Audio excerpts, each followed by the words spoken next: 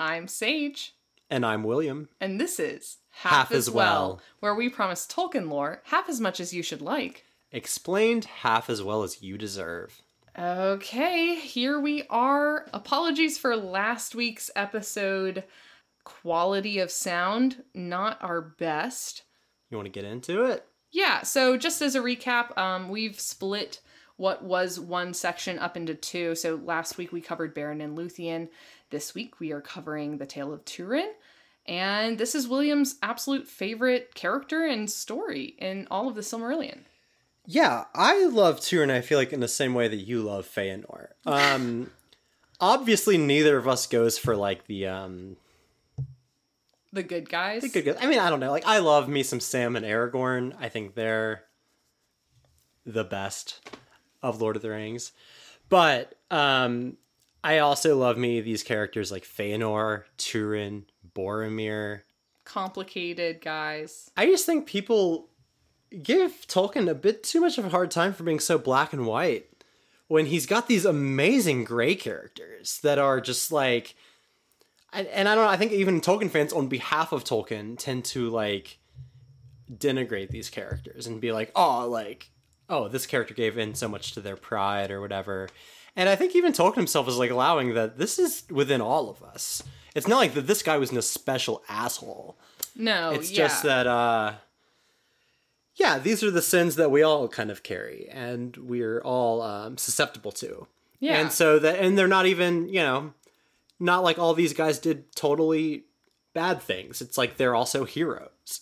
It's just a lot less black and white, a lot more gray than I feel like he gets credit for. And I don't think we get any more better example of it than these chapters. Yeah, I don't want to get too far into my analysis before we kind of do a quick recap. Let's get into the Battle of Unnumbered Tears, kind of like the last half episode we did. There is this great battle and this great victory of Morgoth, followed by one of Tolkien's great tales. Beren and Luthien, is obviously the first really great one, and then you got the Tale of Turin and the Fall of Gondolin, and I would even consider the Voyage of Eärendil being part of the Fall of Gondolin. So those three are really those core parts of Tolkien's mythology in the Silmarillion.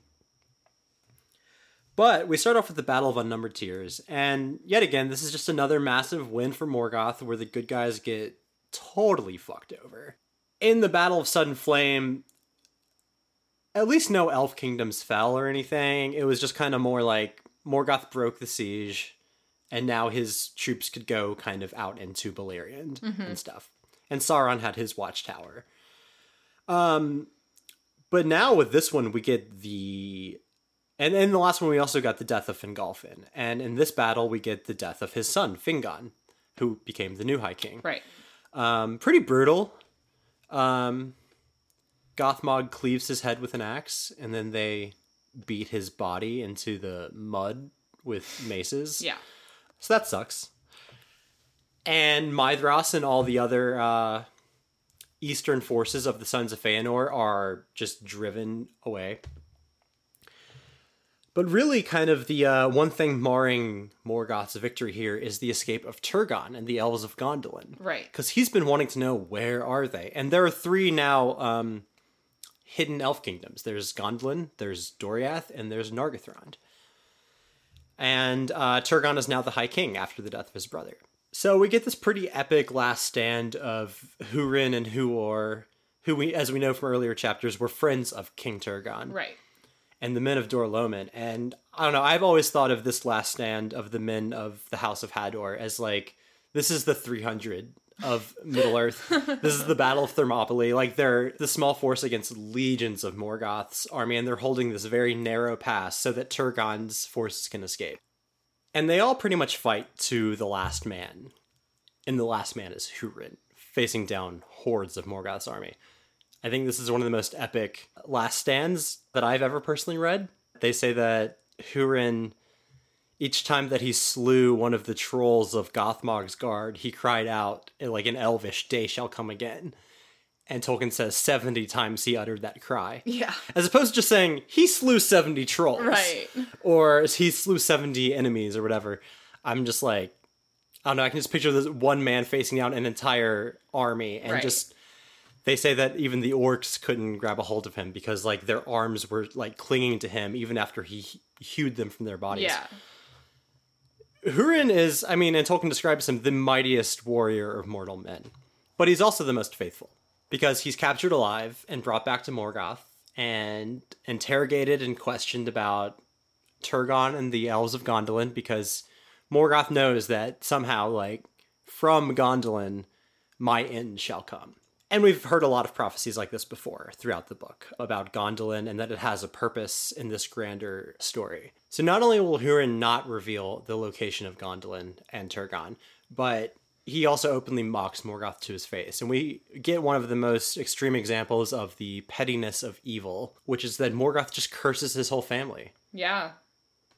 Which sounds silly, but, like, it has a big impact. Yeah, and he's just basically like, they're gonna like die cursing both life and death. Yeah. And so that leads us right into the story of Turin, the son of Hurin, and it's a downer. It's a big downer. So since the men of Dor-lómin all die, Morgoth sends his loyal mortals to take over Turin's homeland, and they enslave pretty much all the rest of the people, the women, the children, the elderly, the disabled. And Turin is sent away to Thingol, who has now changed his opinion of men after Beren. He's pretty open to them. Yeah, and he takes Turin to be his foster son, actually, in the place of Hurin, which is reminiscent of Elrond taking Aragorn to be his foster son. Turin accidentally kills a man, becomes an outlaw. He's captured, his best friend tries to rescue him, accidentally kills his best friend. Comes to Nargothrond. Glaurung the dragon comes against them. He accidentally brings about the fall of Nargothrond. Goes into hiding in the woods. Accidentally falls in love with his sister. He kills the dragon, but then the truth comes out, and they both end up killing themselves. Nice. It's pretty classic tragedy. Yeah. Just like all these characters, like, who if they were just... If not for this one character flaw, they could have had the full story, made better decisions, but everything just kind of spins out of control. Yeah, this story is a real snowball. Yeah. Where just every decision that Turin makes kind of compounds until it's really bad. And not just Turin, but also his mother and his sister. Yeah. It's like the whole family is cursed. Right. So, but we're just kind of following Turin as the protagonist. But, although I'm not sure if you could call him a protagonist, just kind of a victim. Just a constant character. Yeah, just a constant victim / instigator. Yeah. Okay, so let's start off. Tell me why this is your favorite character and your favorite story. Well, again, kind of like with Beren and Luthien, I think if you're only reading the Silmarillion, you're getting the most summarized version of all this. In the past, when I've read the Silmarillion and I get to the Turin chapter, I put it down and I pick up The Children of Hurin, which is the expanded novel version of this tale. And so it's been a while since I've actually read this, and I was surprised to realize how bare bones it really is. Yeah. And how much characterization I feel like is lacking here with Turin. But if you read The Children of Hurin, I think it's important to note that out of all of Tolkien's characters in his Legendarium, this is the most fleshed out. We see him from his birth all the way to his death. It's the longest chapter, as far as I can tell. Well, yeah, so far at least. And I'm just talking about the novel, not just the chapter. Oh, yeah. But the book itself goes into Turin's entire life. And we don't get that with Frodo. We don't get that with Sam. They only come into the story when they're at the relevant kind of age of the quest of the War of the Ring. Yeah. Same with Aragorn. I mean, Aragorn, maybe in the Tale of Aragorn, we see a little bit more about him. But still, that's just a few pages in an appendix as opposed to an entire novel. I can't recommend enough people to read The Children of Hurin while they're reading this chapter. Just like with Beren and Luthien, to read the poem The Lay of Leithian while you're reading it. But Turin is just, I think he's very misunderstood. He has two defining traits, of which I feel like only one is talked about, and that is pride and pity. Pride, as we've seen in a lot of Tolkien stories, from Boromir to Thorin, is just a recurrent theme and fall of a lot of these people that otherwise could have been great heroes. Right. But I think with Turin, what's more apparent is his sense of pity and mercy for those who can't really stand up and fight for themselves. And I think this is born out of the fact that when he was like 8 years old, invaders came into his land and just oppressed all the people. All the men went away, fought, and they died except for his father, who was captured. And so he just had to watch the most vulnerable of his people, who he would now be king of and like the lord of. His inheritance is robbed of him, and he just has to watch his people be enslaved until he's sent away to Thingol. And this, I think, drives the rest of his life, and why he is so just... Anytime I see any servant of Morgoth, I kill. He's so narrow-minded and focused on just that. But I think it's understandable when you realize it's coming not just of a place of hatred, but of pity for the people that have to suffer under that. It's very interesting that you say that, like, a lot of people have a negative view of Turin. I'm not, involved in kind of, like, Tolkien conversations on the internet or anything like that. I'm not really part of the fandom in that way. But even having not read The Children of Hurin and having just read this chapter in the Silmarillion, I don't find him... I mean, I find him a little brash and rash and silly. And ultimately, that leads to some big problems. But I think what's very unique about this story, for me, this tale takes all of the kind of fables and moralistic outlines that we've experienced so far in the Silmarillion, and it really doesn't abide by those same rules. It's easy to look at any one action that Turin takes in the story and say, like, that wasn't the best reaction. But none of those actions individually, like, lead him to his doom. And yeah, it's the culmination of all of them. And this doom isn't something he, like, deserves. I guess let's compare him to other characters that have tragic flaws in this. So, like, Feanor. Feanor, like, does a lot of cool things, and then he does a ton of bad things. And therefore, he is trapped in the halls of Mandos for, like, ever, And it's kind of this very clear, like, you fucked up, you have to suffer in some way. And well, like, your fuck up will exponentially continue throughout the generations. Right. So, like, you're going to have to suffer for the generations. Like, you're going to suffer for that. A character like Eol, who, like, isn't necessarily redeemable in any way, but we see this clear, like, he goes into Gondolin and he acts like a fucking jerk, and then he's killed immediately for it. There's sort of like this swift justice of everything.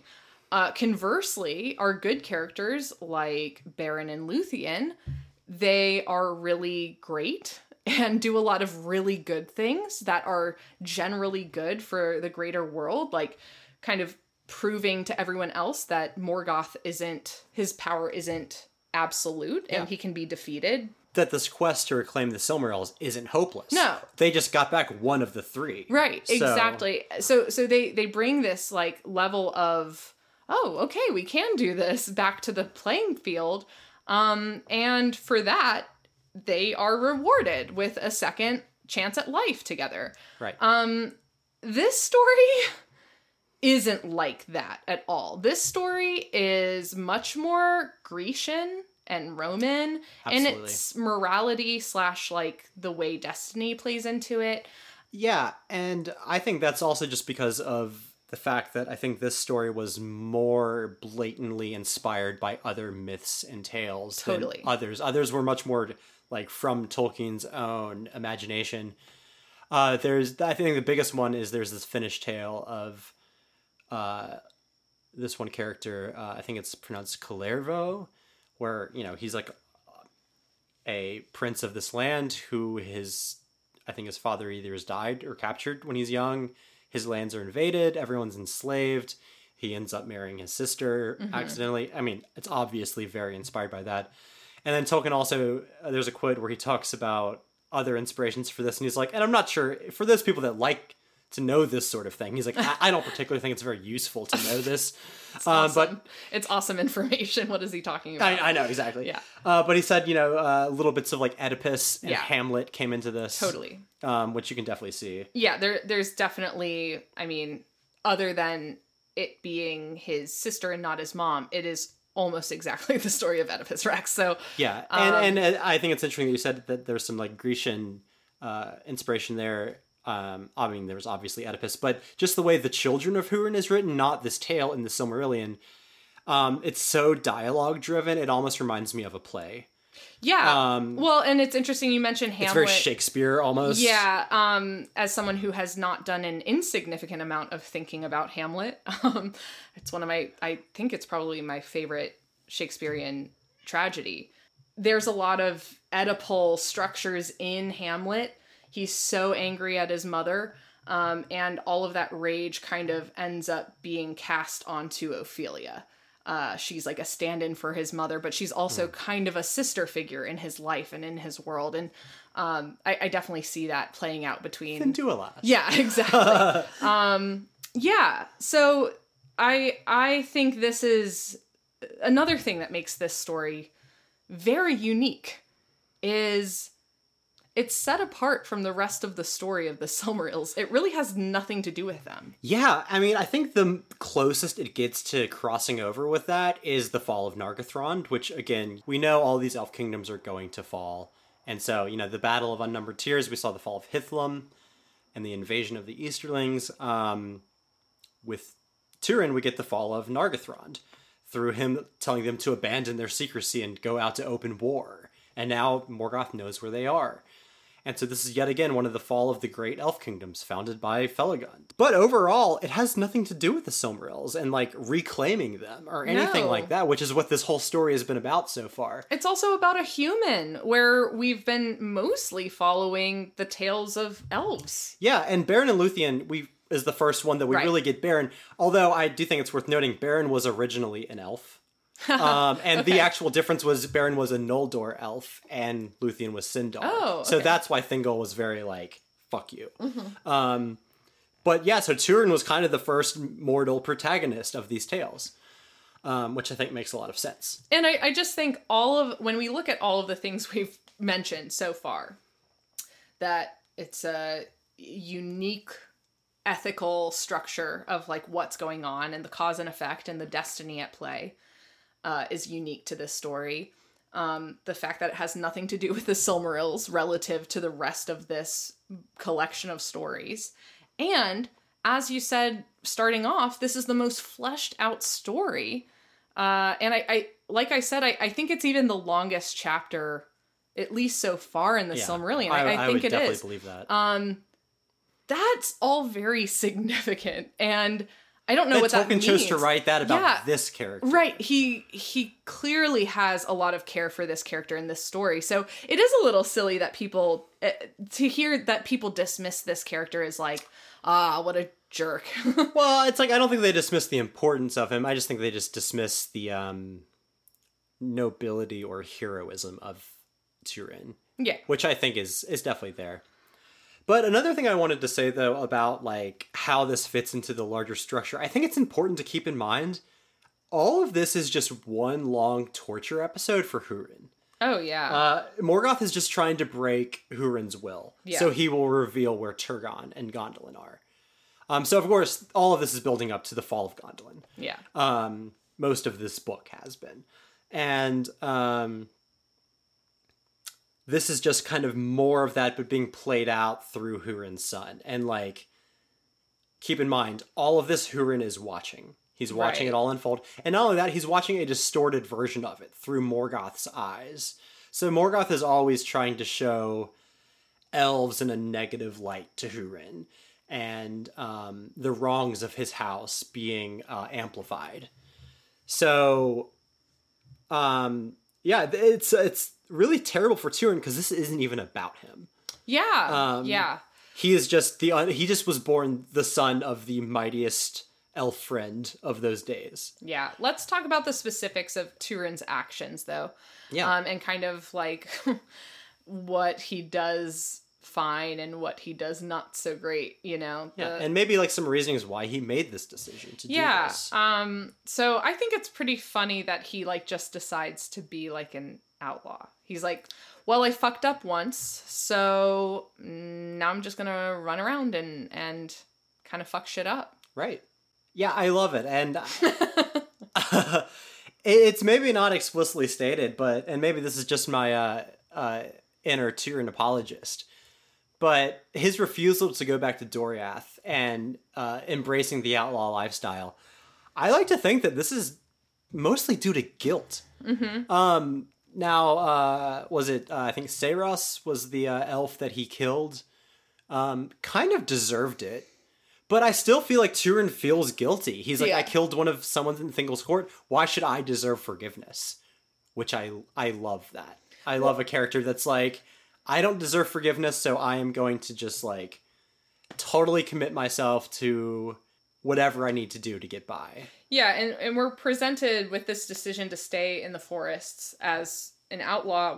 We're given the first of many like point of no returns in this story, where like if he stayed in Doriath, he would have been joined by his mother and his sister pretty, like relatively.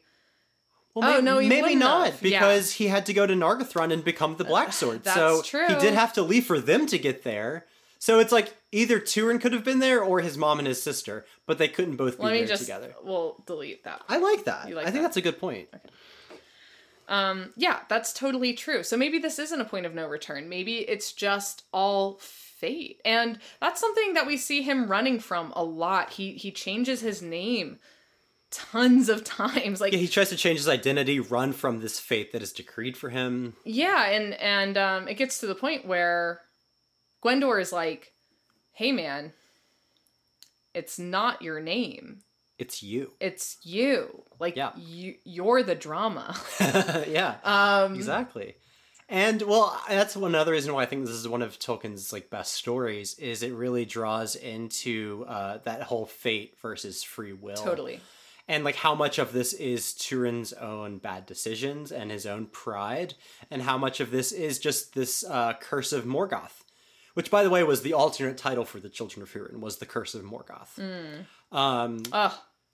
So Tolkien that's probably a better title. Tolkien really wanted to draw, make it clear that, this environment that Tyrion is living in is being set up by Morgoth. Yeah. That's what the curse is his surroundings are influencing him to make these poor decisions. Totally. And so, I don't know, I've always kind of arrived at the conclusion that the Curse of Morgoth is mostly to blame, but it wouldn't have been as effective as it was if not for Tyrion's pride. Yeah, or in just his, like, shirking of fate and destiny, you know? I think it's one thing to stand proud and say, like, yes, I've been cursed by Morgoth, but, like, that is because of my father's bravery and defiance, and like I stand here in Doriath in defiance, and I mean, he's trying to also live up to the name of his father, right? He's living in the shadow of his father, exactly. And so but like if he just kind of stayed put, I do wonder, like,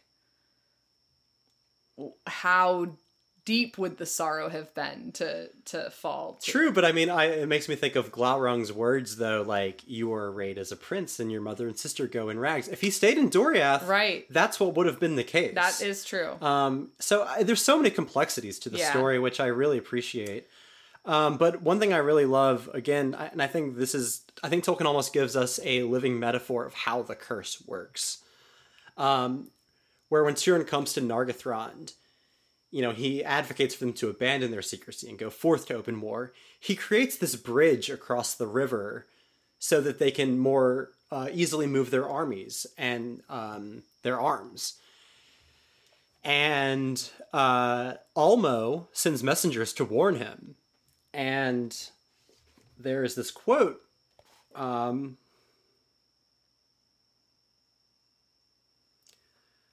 There's this quote that these messengers bring from Ulmo that says, "Cast the stones of your pride into the loud river, that the creeping evil may not find the gate." Yeah. Glaurung is really Glaurung, the father of dragons, is really the worker of Morgoth's curse here. Yes. He's almost a physical representation of Morgoth's curse. And I would then say the Bridge of Nargothrond is a symbol of Turin's pride. Literally almost says, cast the stones of your pride into the river so that this evil cannot find the gate. Right. And I think that just really kind of works with the curse is, if not for Turin's pride, that is the entryway. That is the bridgeway of the curse of Morgoth into his life. Yeah.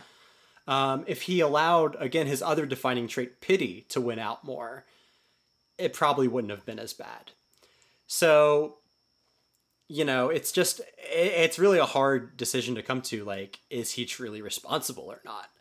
But, I don't know, a lot of his decisions, I do think if I was in his position and I lived the life he lived, I might not have made any other different decisions than he did. Yeah. But obviously hindsight's 2020 and the reader can tell this is a bad decision. This is going to be like a terrible comparison, but his path of destruction sort of reminds me of the Joker film, okay. Where it's like it starts off like kind of like self-defense and believable and relatable to some extent, and accidental, you know? Mm-hmm. And it goes and just like becomes more and more entrenched in darker emotions and the worst parts of himself. Yeah. No, totally. And honestly, I think the whole fall of Nargothrond is like the worst part of Turin's story. The most avoidable. I think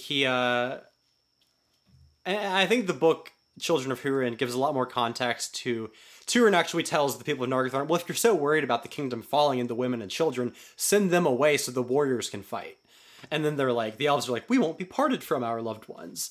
And Turin's like, oh my god, you elves are insufferable. Yeah. And so he's just like, I've said all I need to say. If y'all won't be parted, if Nargothrond falls, then it's basically on y'all. Yeah. And I've never been a fan of the people of Nargothrond since they abandoned Felagund. Yeah. Yeah, they're very fickle. Exactly. So, I don't know. I think Turin gives enough reasonings for he's just like, let the warriors fight and let the others flee. I don't see the problem there. But he does a lot of cool things while he's out wandering. He does make it possible for his mother and sister to escape. Yeah.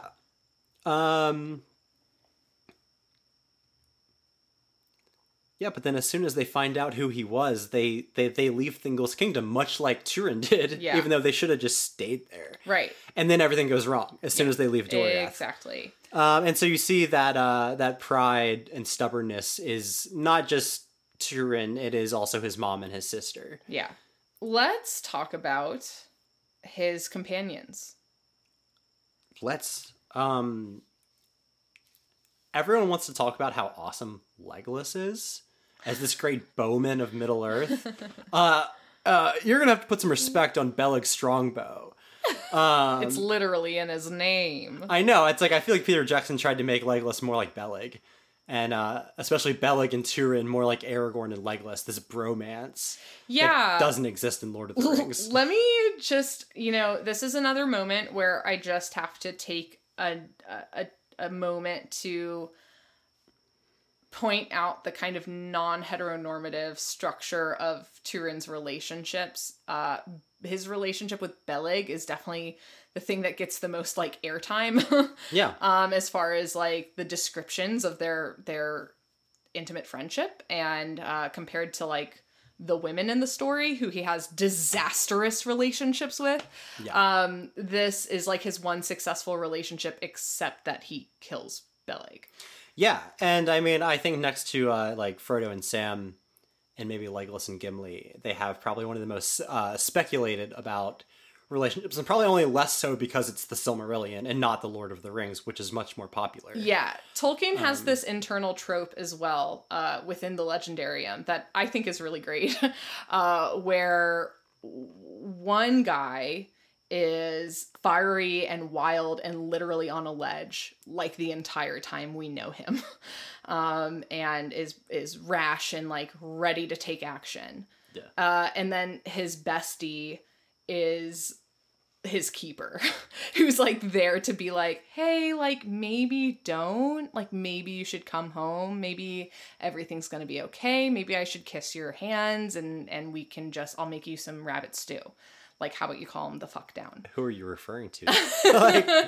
And I think it's hilarious, and like we get the most kind of cooled down version of this with Frodo and Sam. Frodo is not nearly as wild.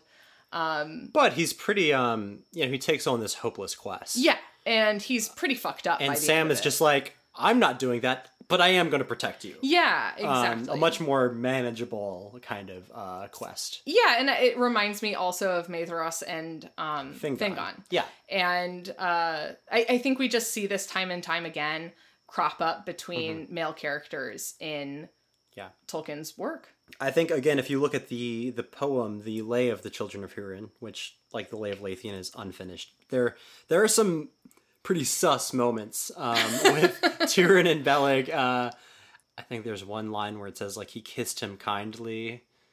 When he kills Turin, he, like, kisses him on the mouth. You know, I think Aragorn and Boromir share a very intimate, like, Boromir's death moment is very intimate. But, you know, Aragorn he kisses him on the forehead. As you do when someone is in these epics when they die. It's just funny. But Turin and Beleg were brothers in arms. They were very, very close. Well, and when he kills Beleg, that's a moment of no return where it's just like, that's pretty fucked up, dude. Like, you fucked it up. And I mean, that moment basically haunts him and seals his very particular fate. I mean, yeah, it's like, imagine if Frodo killed Sam when they were in Mordor. Yeah. Instead of, like, telling him in the movies, like, go home, Sam, he just, like, oh, you stole the Limbus bread? Like, I'm going to run you through a sting. Right. You know? And then he's like, what did I do? Yeah, it's terrible, but... and I love how the sword of Beleg is the sword that Turin kills himself with. And he's like, to avenge my master Beleg. Dude, that sword is the best character in the whole story. That sword's like, I'll gladly drink your blood, and I'll take this as payment. Sword, of course, made by Eöl. Yeah. I just have one more thing that I thought was unique about this character is it seems like he's in a lot of situations where he ingratiates himself to the people he's traveling with or around. Like he's quick to leadership. Right. People are glad to listen to him, but people actually love him. Yeah, but often it's at the cost of their perspective on someone else. So totally, he comes into the Outlaws. He displaces the leader of the Outlaws. He actually kills him. He comes to Nargothrond. He displaces Gwyndor in the hearts of the people and his own betrothed. And then he comes to the Woodmen of Brethil, and they stop listening to their leader, Brandir, and start listening to him. It's like he's kind of ousting these people who have previously held respectable positions. And those people aren't bad people either. Like, I think of Gwendor. Yeah. I think of Gwendor, like, a lot. Gwyndor and Brandir are, I think, some of just the most innocent people. Where it's like, they've, like, gone through some shit and don't deserve the treatment they receive after. One reason being that we're being told all of the royal house of the Noldor. Now, I think it's important to keep in mind, all of these houses have their own followings of people and lords of their houses. It's not just this family drama. And I think Gwyndor kind of shows us that he's this Lord of Nargothrond. He's not related to Finwë at all. No. But yeah, we see it, the Battle of Unnumbered Tears. His brother is brought out and they mutilate his body in front of him. And he rashly charges forward and suffers for it. And so all these years later, he has helped rescue this mortal who turns out to be a very rash person. And he's just like, he saw where that got himself. Yeah. So he's like speaking from experience. He's like, dude, like maybe chill out a little bit. And he's just like, no. And this leads to Gwyndor's death, the death of Finduilas, and their whole kingdom. Quick note about Finduilas, like, and Gwendor is just like, typically when a man in his dying breath gets his buddy to swear that he'll protect his love, that happens. And this doesn't, this oath is broken. Well, yeah, Glaurung convinces him, your mom and your sister need you more than she does. which is not true at all. Not true at all. They are actually fine. And so he abandons her to be like pinned to a tree with a spear. And again, when any person in Tolkien's world foretells something, it normally comes true. And he says, if you fail to find her, your doom will not fail to find you. He could have lived happily ever after with Finduilas. But she felt too much like a sister to him. Exactly. So he fell in love with his actual sister. But no, it's like, and we'll see more with his cousin Tuor. We'll compare and contrast the characters more in the Fall of Gondolin episode. But through Tuor, that's where all this bloodline passes down all the way to Aragorn. And I think Turin is the ultimate what if. If he was with Finduilas, like the bloodline could have passed through them. Like Turin could have been his like legendary ancestor. Right. But instead it wasn't because like nothing went right in that story. Yeah. And there's also just this theme in Tolkien's world of the inheritance passing to the younger heir as opposed to the elder. We got Manwë and Melkor. Melkor was the eldest. Who is the king of Arda, though? Manwë. We see this even with the dwarves. Thorin is the heir to Durin, being the king under their mountain. Does he get to enjoy that? No, he's killed. His younger cousin Dain becomes the heir and the king under the mountain. And coming down to Boromir and Faramir. Yep. Boromir was sent to the Fellowship, not Faramir. And he falls, and Faramir inherits the stewardship, not Boromir. And I think the way Boromir and Faramir are foils for each other is the closest analog to Turin and Tuor. And so we'll talk about that more in the Fall of Gondolin. I feel like there's not much to say about Nienor. At least not in this version. Yeah, she's pretty headstrong. In the books, they do go a little bit more into when she faces Glaurung. She's got some defiance in her. She kind of talks smack right back to Glaurung before he curses her. I do like the fact that she disguises herself as one of Thingol's soldiers to go with her mom. It reminds me a lot of Éowyn. Mm-hmm. And honestly, it's so sad because out of all these relationships Turin's been in, honestly, his relationship with his sister is the most non-toxic. Right. He sees like this naked woman in the woods and he clothes her and he's like, it's okay. You don't need to speak right now. And he respects her wishes, and they actually have a good relationship. And so, again, they could have just lived happily ever after if they didn't know the truth. Right. But, yeah, it's pretty terrible the way it all shakes out. Yep. But I think that about wraps it up for this week. Next week, we are getting really close to the end. Next week, we're going to do what we did this past time, where we're going to split what we originally had on our reading schedule, and I just need to go on the website and change it to reflect what actually happened. But so next week we'll be covering chapter 22 of The Ruin of Doriath through chapter 24, The Voyage of Eärendil.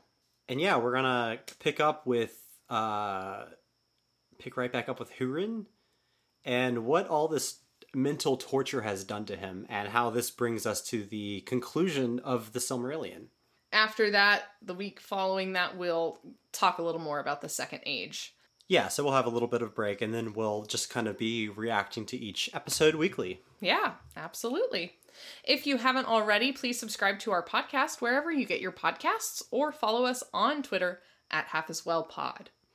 Or you can check us out at halfaswellpodcast.com, where we have our read-along schedule. I'm Sage. And I'm William. And this is Half as Well.